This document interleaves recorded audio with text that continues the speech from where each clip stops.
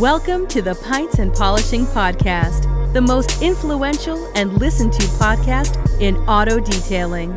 Welcome to the community. Hi, everybody, and welcome to the Pints and Polishing Podcast. This is Nick, live from VR here in Las Vegas. Just wanted to touch base today about hypercleanstore.com. We launched it. It's going well. We can't thank everybody enough.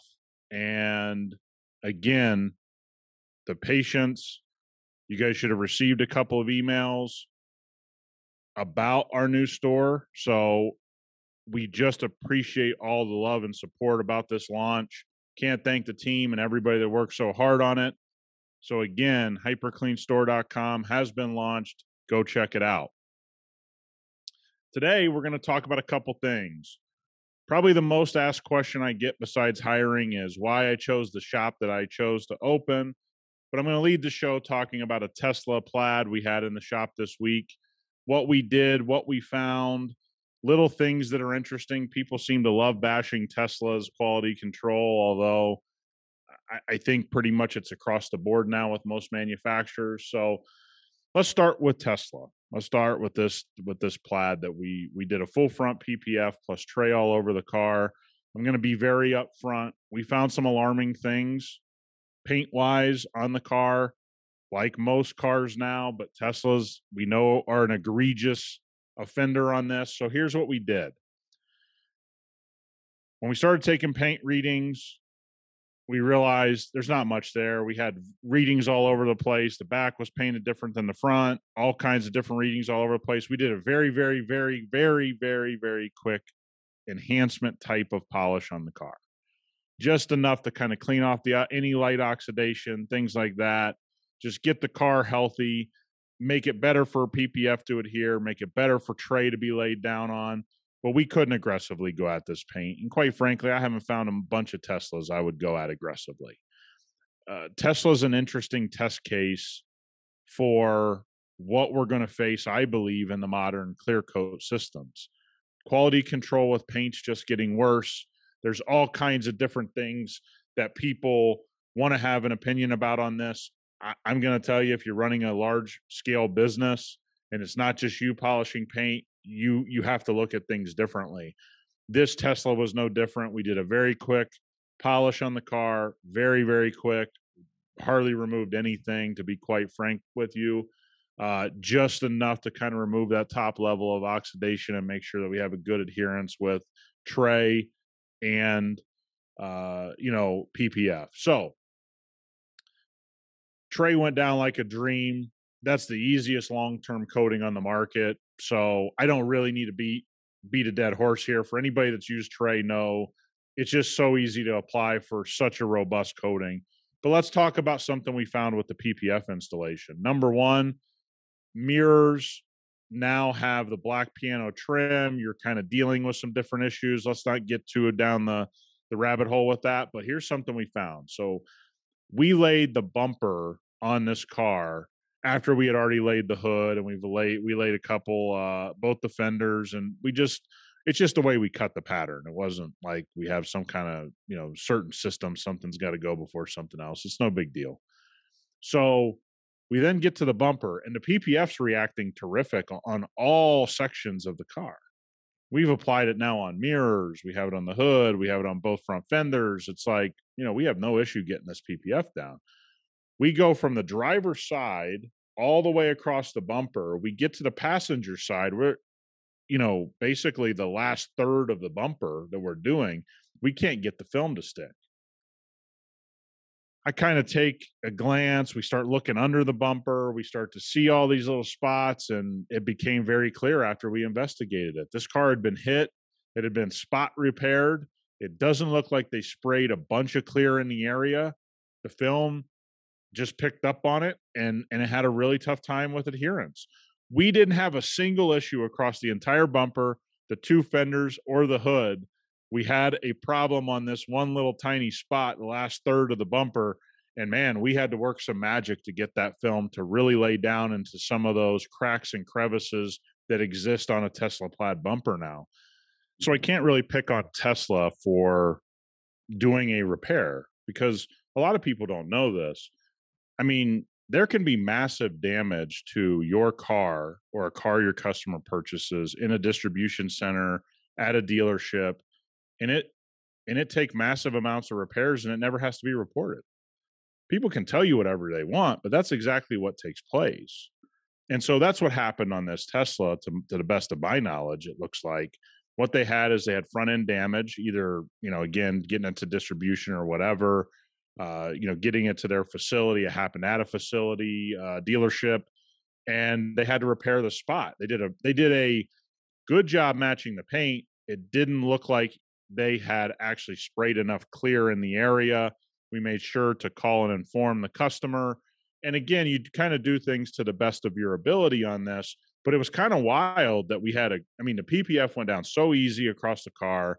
We get to this last third of the bumper and we have this crazy experience that is just, again, you don't have it very often, but you do have it in your career. We had it recently on a Raptor 37 package that a customer picked up. We started seeing water spots and different things when the car got delivered. We also found a repair on one of the mirrors, and it just happens across the board. One of the things I just don't like is how people pick on Tesla. I'm here to tell you, man, if you think Tesla is infinitely worse than everyone else, then you just haven't seen a lot of cars recently. There's just a bunch of bad stuff coming out of manufacturers. It's understandable because they're trying to push cars out. I mean, manufacturers are in a tough way trying to get caught up here. It's just something that's a part of our life as detailers now.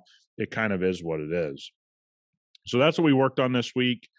We had a couple pieces of windshield film as well into the shop on different cars, but I'll leave that for a different time.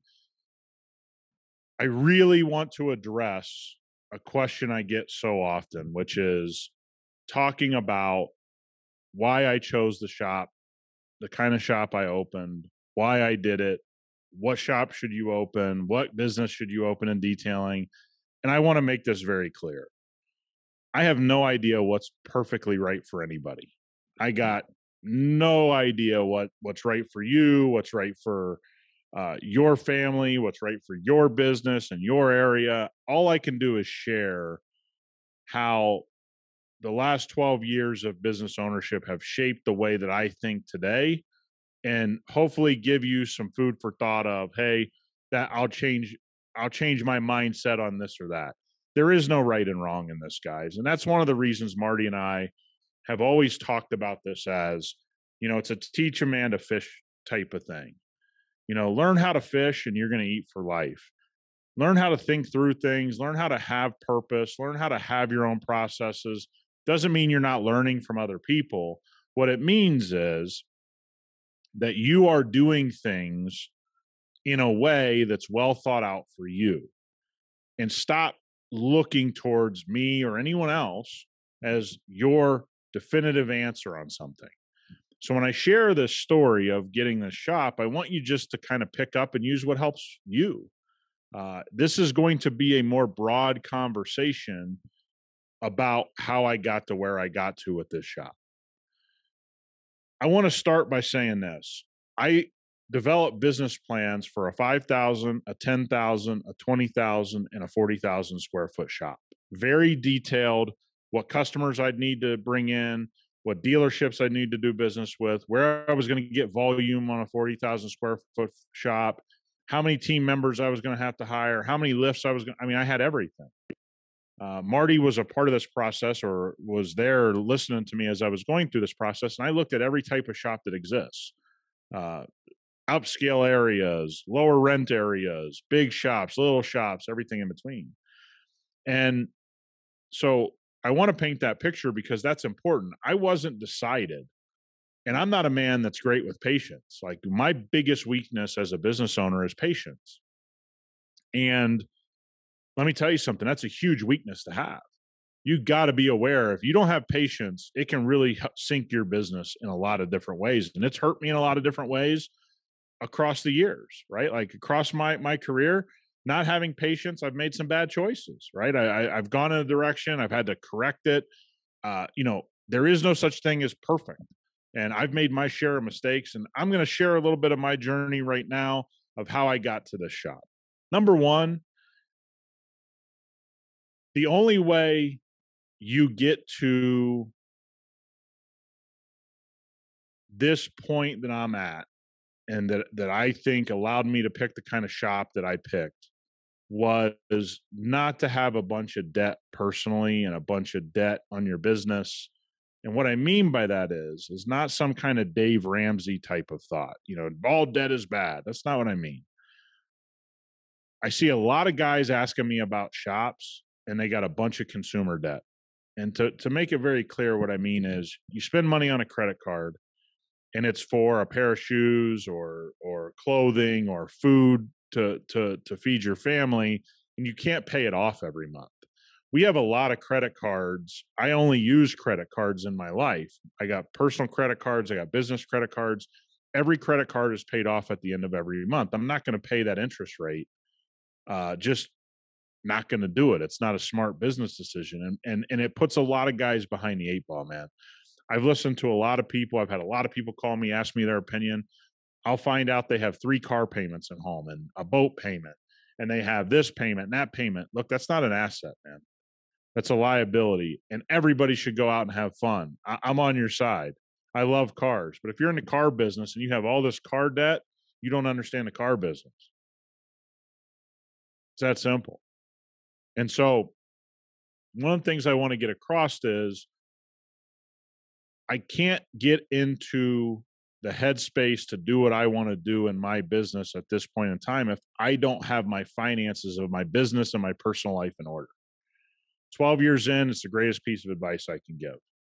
If your finances are in order, you're going to make such better decisions. You're going to make so much more money long term. You're going to be so much more successful. And you're going to have a word you're going to hear me say a lot, which is freedom. As I started to look into 10,000, 20,000, 30,000, 40,000 square foot shops, what I realized is I was going to lose freedom. Can't help it. If I make that kind of investment, you're talking about several $100,000 was going to have to be invested. I was going to have to hire team members. I was going to have to do all these things. I was going to lose my freedom. I have a great life now. I've invested in HyperClean. I'm an owner in HyperClean. It's what I see as a big part of my future. I have a great, large mobile business right now. I could have doubled, tripled, quadrupled down and gotten a big shop and had all the plans of what that would look like. But the one thing I would lose is freedom. Freedom to work my investment in HyperClean the way I want. Freedom to run my business the way I want.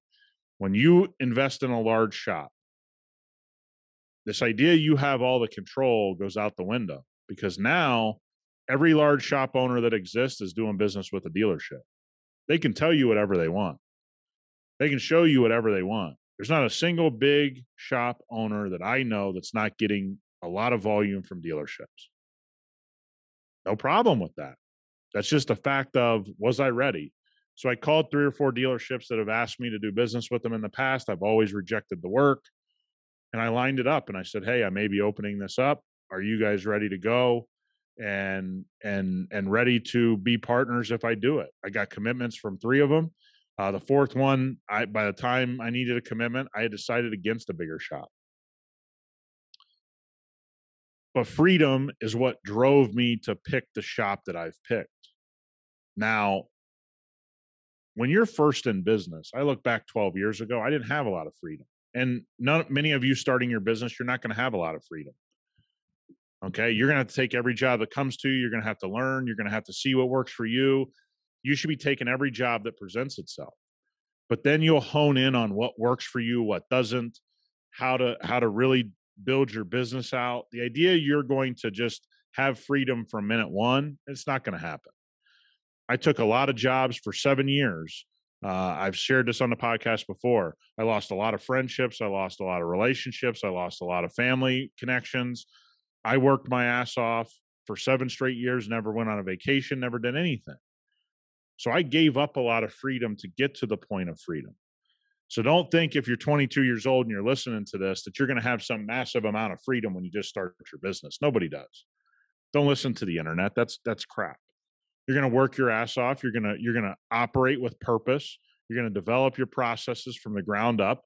Doesn't matter if you go to a training. You're still going to have to develop things for you and your business, no matter which way you see it. But I'm now at a position where I have freedom.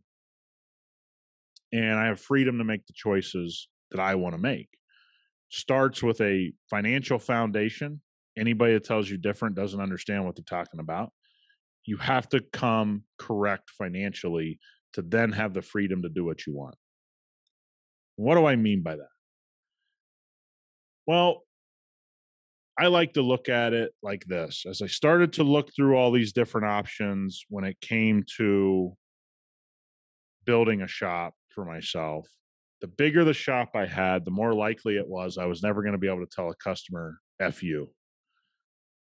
And I'm at a point in my career that I want to have F you mentality. I want to do business with good people. I want to do business with the people that I like, that respect what we do, that I respect them. Again, it doesn't mean they always have to buy the most expensive service. Don't twist those words. But they have, I have developed a community of people in customers and team members that we all understand what we're doing. And when you open a shop and you build it to 10,000, 20,000, 30,000 square feet, 40,000 square feet, you lose the ability to say F you. In a lot of cases, you have to do business with everybody because you need volume, volume, volume, volume. I didn't want to lose that. I want to be able to say no to work and know that I'm making the right decision for my business. If I got 40,000 square feet to play with and to pay for, then I don't have that anymore. I don't have that as an owner. I got to now lose my freedom, lose the ability to say F you and tell people I don't want to do business with them. And now I got to do business with everybody, dealerships, wholesalers, retail clients. And I've learned enough. I know a bunch of big shop owners, and Marty will remember this story. I'll never forget that we had a guy tell us this story like right to our face. And it was an interesting moment in my career. This is years ago. First met Marty. We're talking to a shop owner. We're just all kind of shooting the breeze. And this is what I found interesting. And this actually stuck with me when I went and started looking for my space, is that this person basically said to us, he had just signed a new rent deal. The rent had went up because they had developed around him. He goes, I didn't have a choice. I had to sign a bigger rent deal, this and that, costs going up. And in the same 30 seconds, he basically says, what sucks is, man, I'm trapped. I can't find a way out. I'm looking for a way out. Well, he had a way out. His lease deal was up. He could have just moved to a smaller space. He could have gone to mobile. He could have done whatever he wanted to do, but he saw it as he didn't have a way out. And that is the thing I never want at this point in my career. I've worked as hard as I've worked for this not to happen. Now, things go on, man. The economy changes. There's news coming out. We're headed towards a really, really crazy recession period. Bank of America's lead investment people are saying, hey, we got trouble coming in a big way. I think it dropped today or yesterday. I don't want to be in a position where I look at two guys in my business and I go, I have this huge shop with this huge overhead and I'm trapped. I mean, he does work everybody respects. He's a great guy. He's a guy I'm glad said that to me. But can you imagine feeling trapped? And so many large shop owners have relayed that message to me over the years. That wasn't a one-off. I heard it from almost every big shop owner I've ever talked to. I mean, we've heard of people dropping $50, $100, $200, $300,000 into buildings they don't own. And they're stuck. And they feel like they don't have a way out. They feel like they don't know what they're going to do. And so that stuff stuck with me in this search as well. But let me get to my belief. I had every intention of opening a big shop until I stepped away and said, I need to identify what I find is important. What's the purpose of me opening this shop? And it was really one reason, actually. I can do everything on an elite level in my mobile business. And we've proven that now for 12 years. The one thing I couldn't really do on an effective level was chase paint protection film. And what I was seeing from my customers was bad paint protection film installations, things being passed off that just weren't acceptable for my clientele. And so for a lot of years, I fought it. And then I saw a Range Rover installation and I'd had enough. Okay. And I said, I got to solve this. Well, then we had a daughter and I needed to get out of my house. And so now I was kind of being forced into, I'm going to have to do something, not only from a family perspective, but also from a perspective of my clients are suffering. And I can fix it because I did film back in the early 2000s when 3M was the only game in town. I had done film installation off and on my entire career. I'd step in and help people with projects. I have the skill set. I just need to refine it. Why not do it? Okay. So now we're talking about, I started to ask myself the purpose again. After I looked at all these shops for months and months and months, I started to say, my original purpose was to take care of my clients better. And if I build a bigger shop, I'm not going to take care of those people any better. What I'm going to do is I'm going to put them on a list and they're going to go down the list as I get more and more volume from other places. So luckily I had the patience to wait and really think through this, which I don't have. Okay. This is a learned behavior. It wasn't something I was born with. A million mistakes that I've made have made me more patient in these big decision type of areas. Doesn't matter if it's a car purchase or whatever. For me, on my big purchases, I can slow time down much better than I could 12 years ago because I'm not born with patience. I mean, in my personal life, we need something at the house, it gets done. I don't think about it very much, right? I just don't have patience for it. And so I'm glad that in this instance, I slowed myself down and I started to really dig into what I wanted. And that would be the big advice as well. What is your purpose for opening the shop? If it's just you want to shop, that's not a great purpose. What problems are you going to solve? Whose problems are you going to solve? One of the things I wouldn't say tired of, but it's a red flag to me. There's a lot of detailers that ask me about opening a shop. They've never done PPF in there. Number one reason is, well, the PPF in my area is so horrible. Okay, have you installed PPF? No, but I'll go to a training. Man, it's great. PPF work is a learned skill. It's a honed skill. You would feel real bad if somebody talked about paint correction that way. Like you're just going to go learn in a weekend. Well, let me explain this. Paint correction is infinitely easier than paint protection film. So if you don't think paint correction is super easy, why do you think you're going to open a shop and be the expert on PPF? That's why I ask you, what's your purpose of opening your shop? Oh, bad PPF in my area. Oh, I've always wanted to own one. Oh, I'm tired of being mobile. Those aren't great answers, man. And those are the answers I hear the most. What's your plan? Give me your business plan. People don't have it. What kind of situation are your finances in? Well, I got this and okay, those aren't any good. Man, a shop becomes it suffocates people when you have all these problems going in. And so again, we don't use words like passion at HyperClean. We use the word purpose for a reason, because it's actually well thought out and it's not a buzzword. That's number one reason why. But number two is for times like this. When I had to look at my purpose and I had to look at what shop was going to serve that purpose, it wasn't any of the shops I was looking at. I couldn't do bespoke type of work, boutique type of work that I wanted to do, that I knew my clients needed, that I knew I saw a need for in my market if I built a bigger shop. It's just not going to happen. And before everybody gets up in arms that you know a shop or you're a shop and I'm not judging anybody. I've seen enough big elite shop work or supposed elite shop work to tell you when you get to a certain size, it's not always elite work.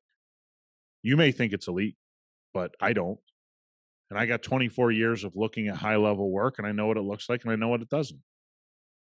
And I know what I wanted for my business. So I made a decision to change everything I thought I wanted in a shop and go in this direction. I wanted a shop that allowed me freedom, that allowed me to say F you to anybody I didn't want to do business with. But what that meant was I needed to rent a shop that didn't affect my business financially. So here's where I ended up. And there's a lot of wisdom in this because I think many people fall into this and they don't realize they do. I have about 500 square feet of office space. I have my plotter in here. I have a couple couches. I have a large desk. I have a nice computer. I have some artwork up on the walls.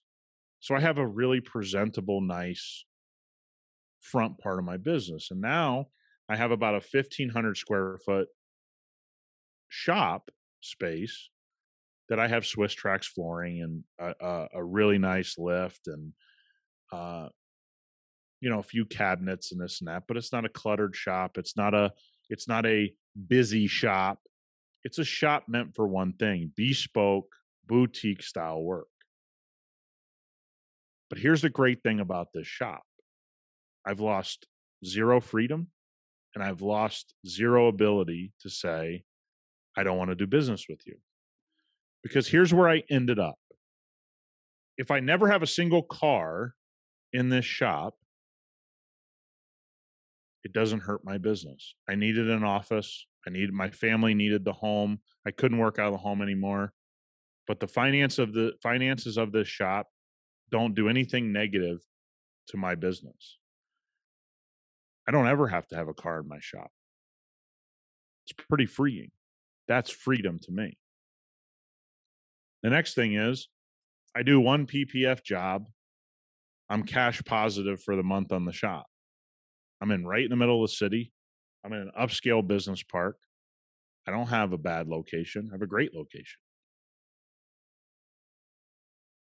It's pretty unbelievable to think about that type of freedom. So that Tesla we did, the shop's wildly profitable already in April because we did a Tesla PPF installation. Plus we did other things in April, but think about that. That one job makes me profitable. The other thing is I didn't build this shop for ego. And this is another thing that I watch so many of us make. I've made it before. I didn't make it this time. Is that you build a shop so you can say you have the biggest shop or you have the best shop or you have this. Great. I hope that works for you.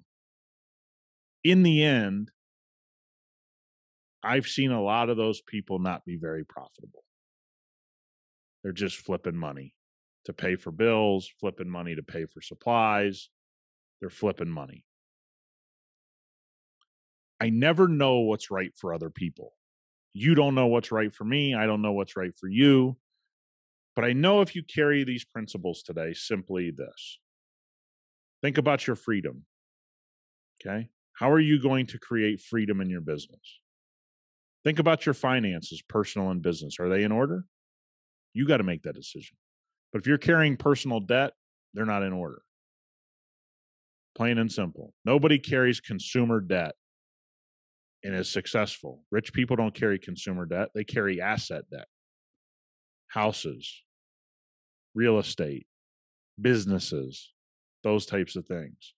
If somebody asked me to borrow $1 billion to buy the Palms Casino, which is right outside my front window here, I'd go borrow that money right now. Not all debt is bad. Make that clear.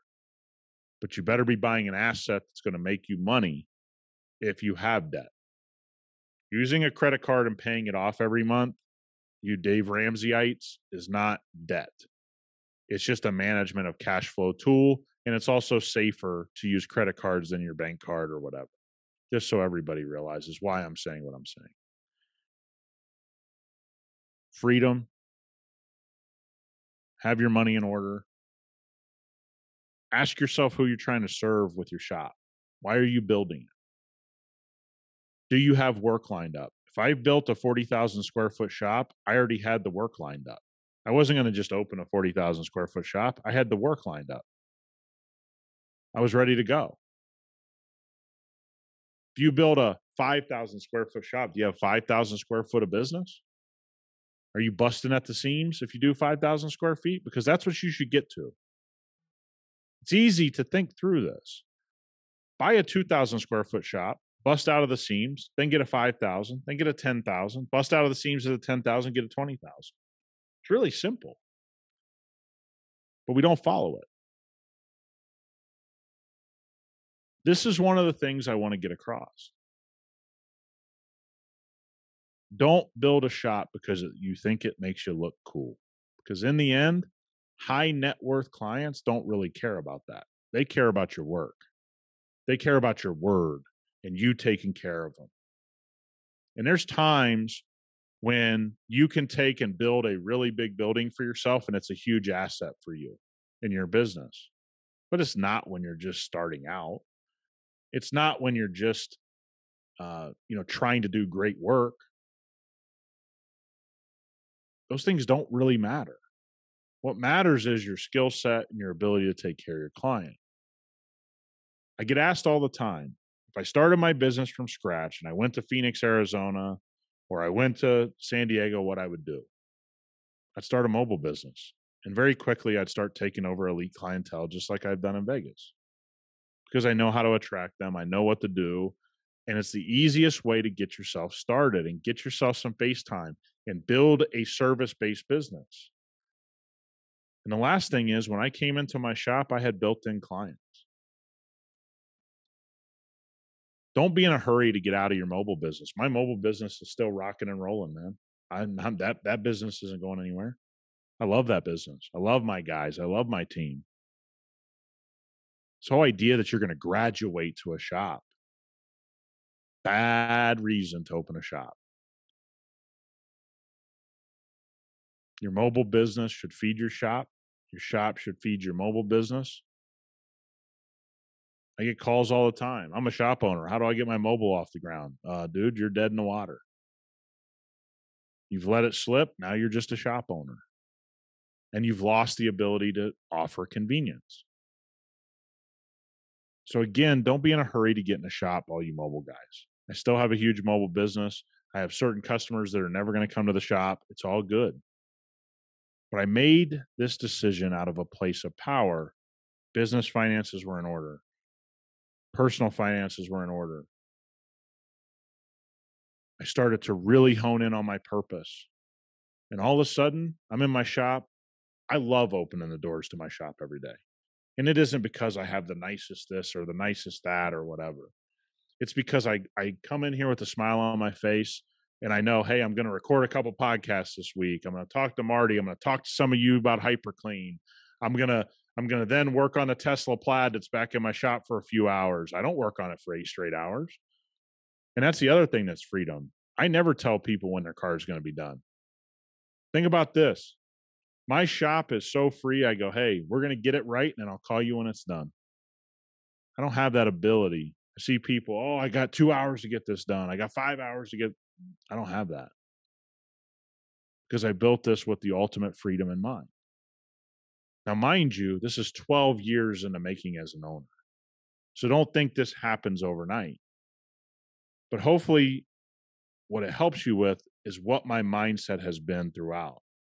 I sacrificed everything for 7 years, didn't spend hardly any money, saved it for my business, saved it for my personal life, and now I'm able to enjoy it and buy assets.